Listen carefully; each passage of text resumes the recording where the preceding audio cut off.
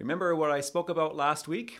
That a mountain is a place of encounter with God, and that when Jesus sits down, he has something important to say. Well, Jesus is still up on a mountain, and he's still sitting down. So, listen up. So in today's gospel, Jesus is calling us to two things, to be salt and to be light. He says, first of all, that you are the salt of the earth. And maybe this reference to salt is not such a good one to use, particularly at this time of the year. Here in Canada, during the wintertime, we seem to spread salt everywhere. But on the positive side, salt preserves and salt enhances flavor or increases taste in food. On the negative side, however, salt, as I said, seems to get everywhere, particularly in the winter, on sidewalks, car interiors, in shopping malls, in churches, in coffee shops. It stains our boots, it stains our shoes. But Jesus, because he's Jesus, he can change a negative into a positive.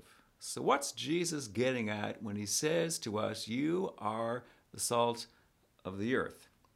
Well, if salt gets everywhere, and I seem to track it everywhere on my boots and on my shoes, wherever I go, that means that wherever I do go, I can bring the salt of the gospel with me so that it flavors, it seasons, it even marks places where I have been. The question is, am I willing to let Jesus work through me to do this? I came across a quote recently from Saint Therese of Lisieux about willingness to cooperate with the Lord. She said, always keep lifting your foot to climb the ladder of holiness. All God asks of you is goodwill. Lord Jesus, help us to be willing.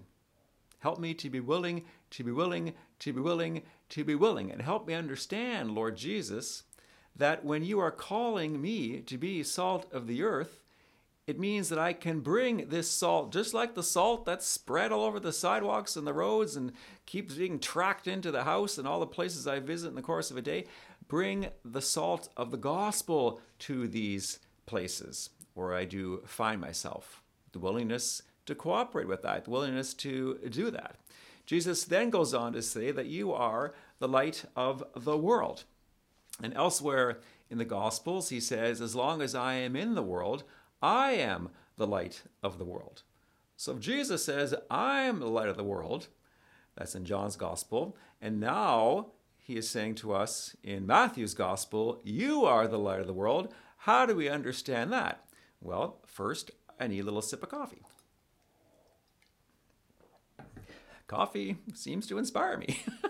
Praise God.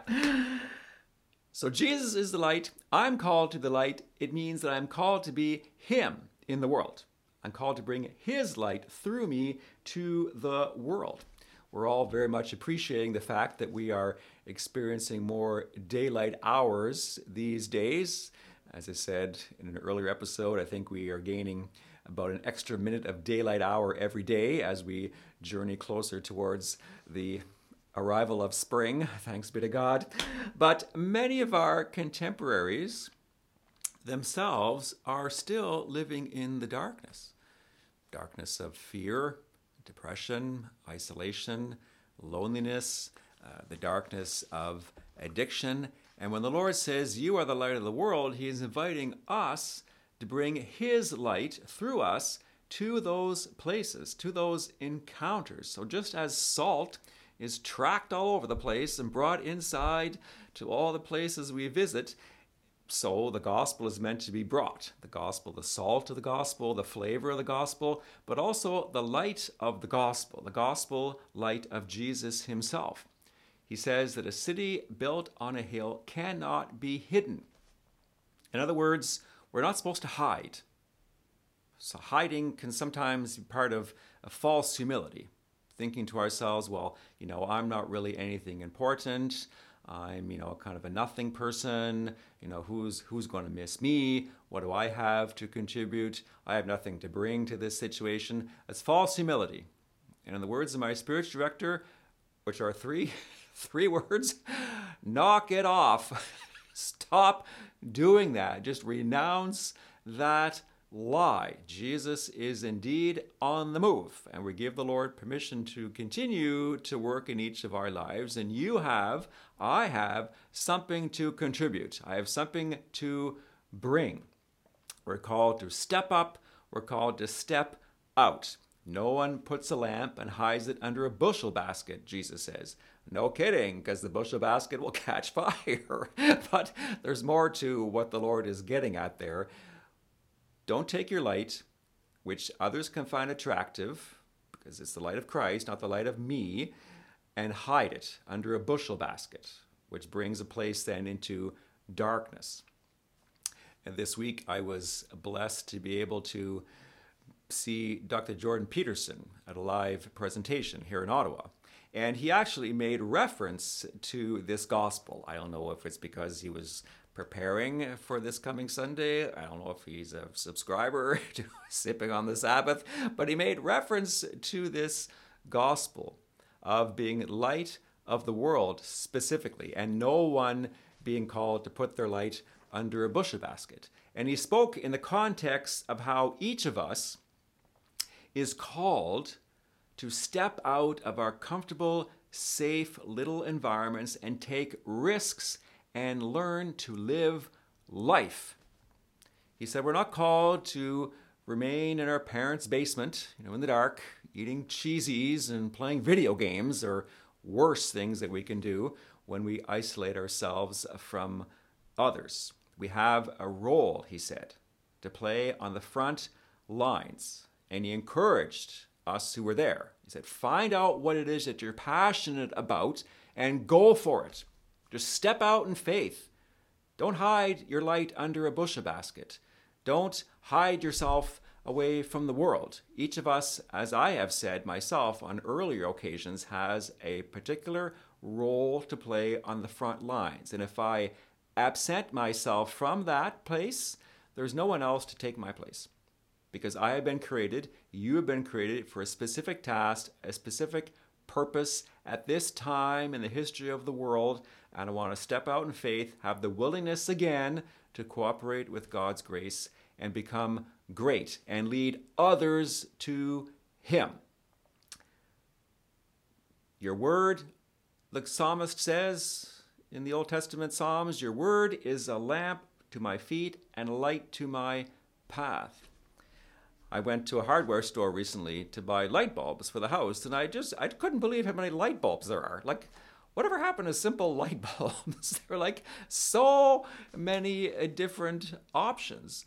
I'm called to be the light of the world. Which light am I supposed to be? LED, incandescent? What am I supposed to be? Lights, and this is to help us understand kind of where Jesus was getting at when he was talking to his disciples and others who were up there with him on the mountain. Lights were often landmarks for travelers that they could see from a distance. And so what the Lord is inviting us to do with our willingness and cooperating with his grace is that we too can be landmarks for weary travelers through life. Our contemporaries who are looking for direction in their lives. Our contemporaries who are stumbling around in the darkness. We ourselves who are looking for direction in our lives. We ourselves who are repeatedly stubbing our toes, as it were, journeying through life in the darkness. Like, first of all, let Jesus shine his light into every single area of my life so that I can be the light of the world. Not my light, not your light, his light, and bringing that light to others.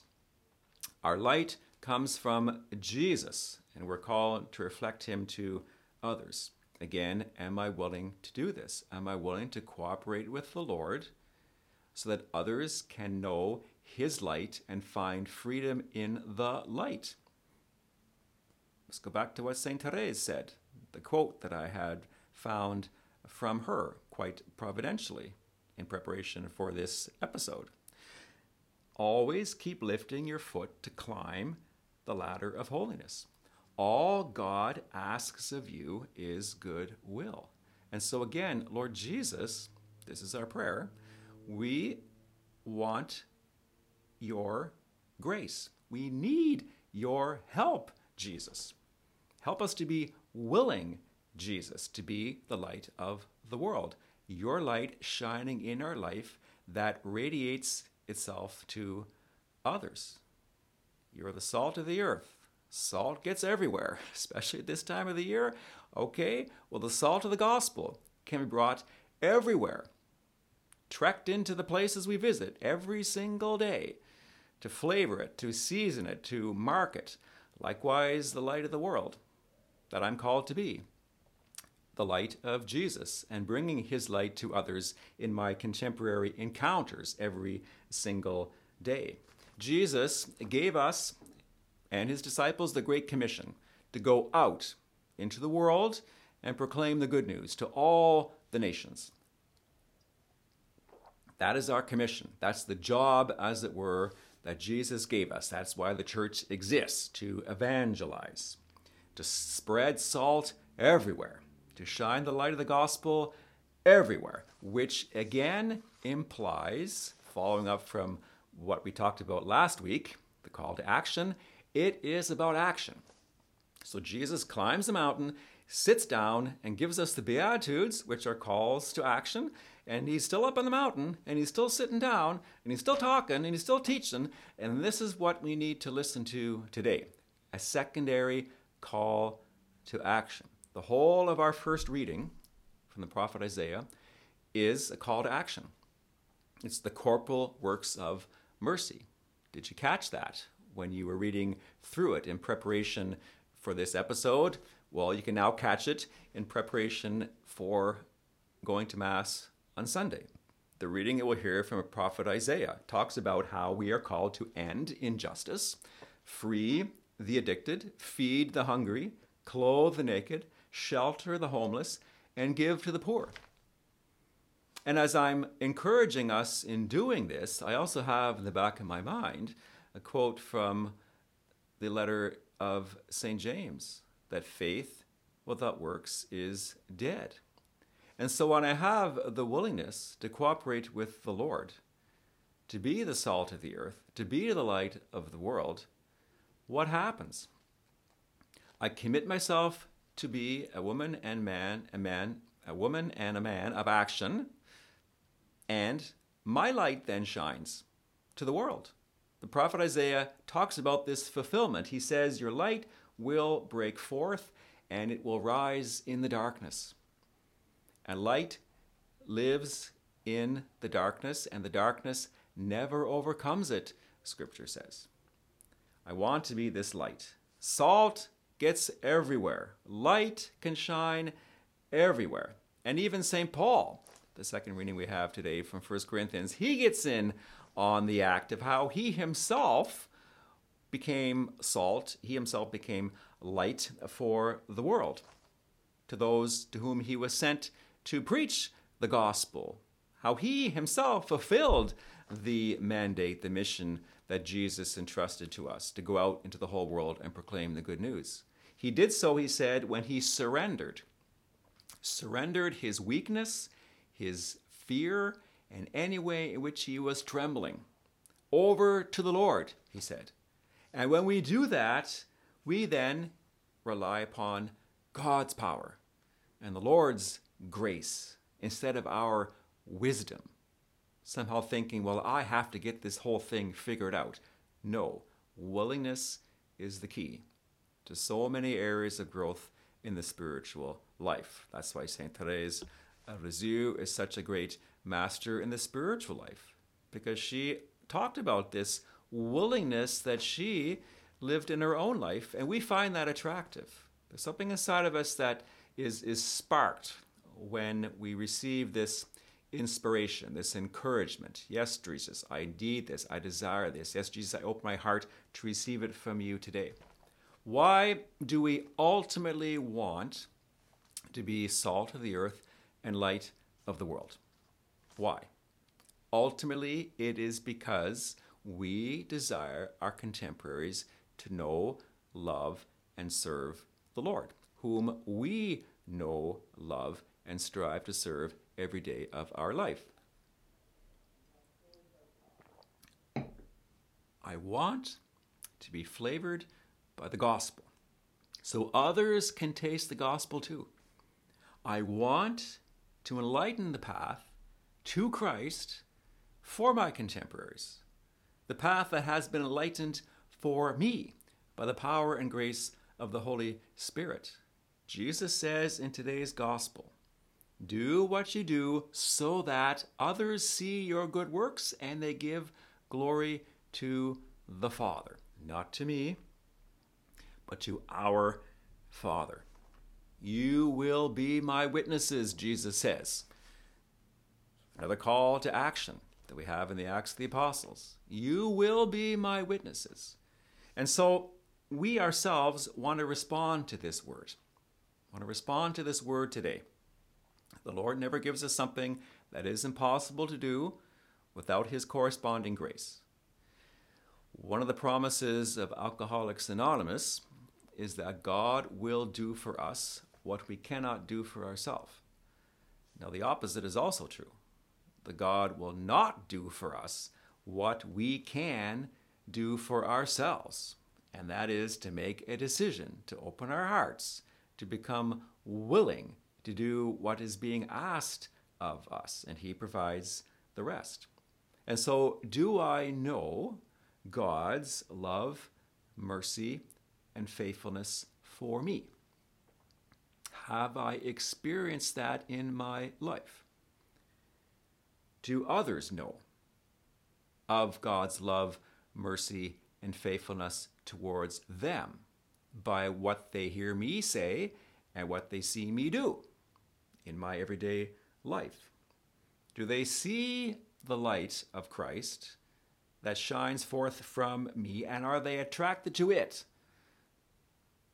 Not attracted to me, but attracted to the Lord. And do I desire? Do I desire to be seasoned by the good news so others can also be seasoned by the good news? Others can also taste the saltiness of the gospel, the flavor of the gospel, and their spiritual life is enhanced by the salt of the good news of Jesus Christ. Archbishop Alan Vigneron of the Archdiocese of Detroit, Michigan, talks about shallow entry points. As an example, my love for English Premier League football, soccer, my love for coffee, my love for running and being outdoors, etc. They're conversation starters. That's what these shallow entry points are. Conversation starters where we can bring Christ's light, initially at a, let's just say, low wattage, lest the person be overwhelmed by the brilliance of the whole thing. But these conversation starters that can themselves spark an encounter, spark an interest in people wanting to know us, people wanting to be with us. Do people see us as normal, balanced, sociable individuals who are at the same time completely, totally sold out for the Lord? That's what they find attractive. And those shallow entry points, these common interests, apart necessarily from the spiritual life, are ways in which we can engage with other people and bring them gradually, slowly, to a place where they too can make a decision by what they hear us say and what they see us do to decide for the Lord. That the Lord has shone his light into our lives. and he makes a difference in our life. When I know that Jesus is my friend, everything changes. And when I know of his love and his mercy, his forgiveness, his tenderness, his care in my life, I can then spread that, like salt, to others. You are salt of the earth. You are the light of the world. Many of us were in Toronto in the summer of 2002 for World Youth Day, when now St. John Paul II came to Toronto to be with us. And let me just conclude today by praying, in a paraphrased way, the closing prayer that he gave at the final homily that he gave while here in Toronto for World Youth Day on that monumental summer. So let us pray. Lord Jesus Christ, keep us in your love. Let us hear your voice and believe what you say. For you alone, Lord, have the words of life. Teach us how to profess our faith, bestow our love, and impart our hope in you to others. Make us convincing witnesses of your gospel in a world so much in need of your saving grace. Make us new people of the Beatitudes, that we may be the salt of the earth and the light of the world at the beginning of this third Christian millennium. Mary, Mother of the Church, protect and guide us. Keep us all close to your maternal heart. Amen. Okay, well, there you go. God bless you. That's a wrap. I hope you have enjoyed this episode. I hope you've been inspired and encouraged, as I have been inspired and encouraged by the Lord himself. Let's just keep giving the Lord permission to do what he needs to do and wants to do in our life. No matter what it is, let's be convinced that it is much better than anything we could put together for ourselves. Stay caffeinated. Do subscribe. Thank you for your prayers and your temporal support that makes this mission and ministry possible. And may Almighty God bless you, the Father and the Son and the Holy Spirit. Amen. When we're powerless, that's when we're strong, and victory is indeed gained through surrender. Bye-bye.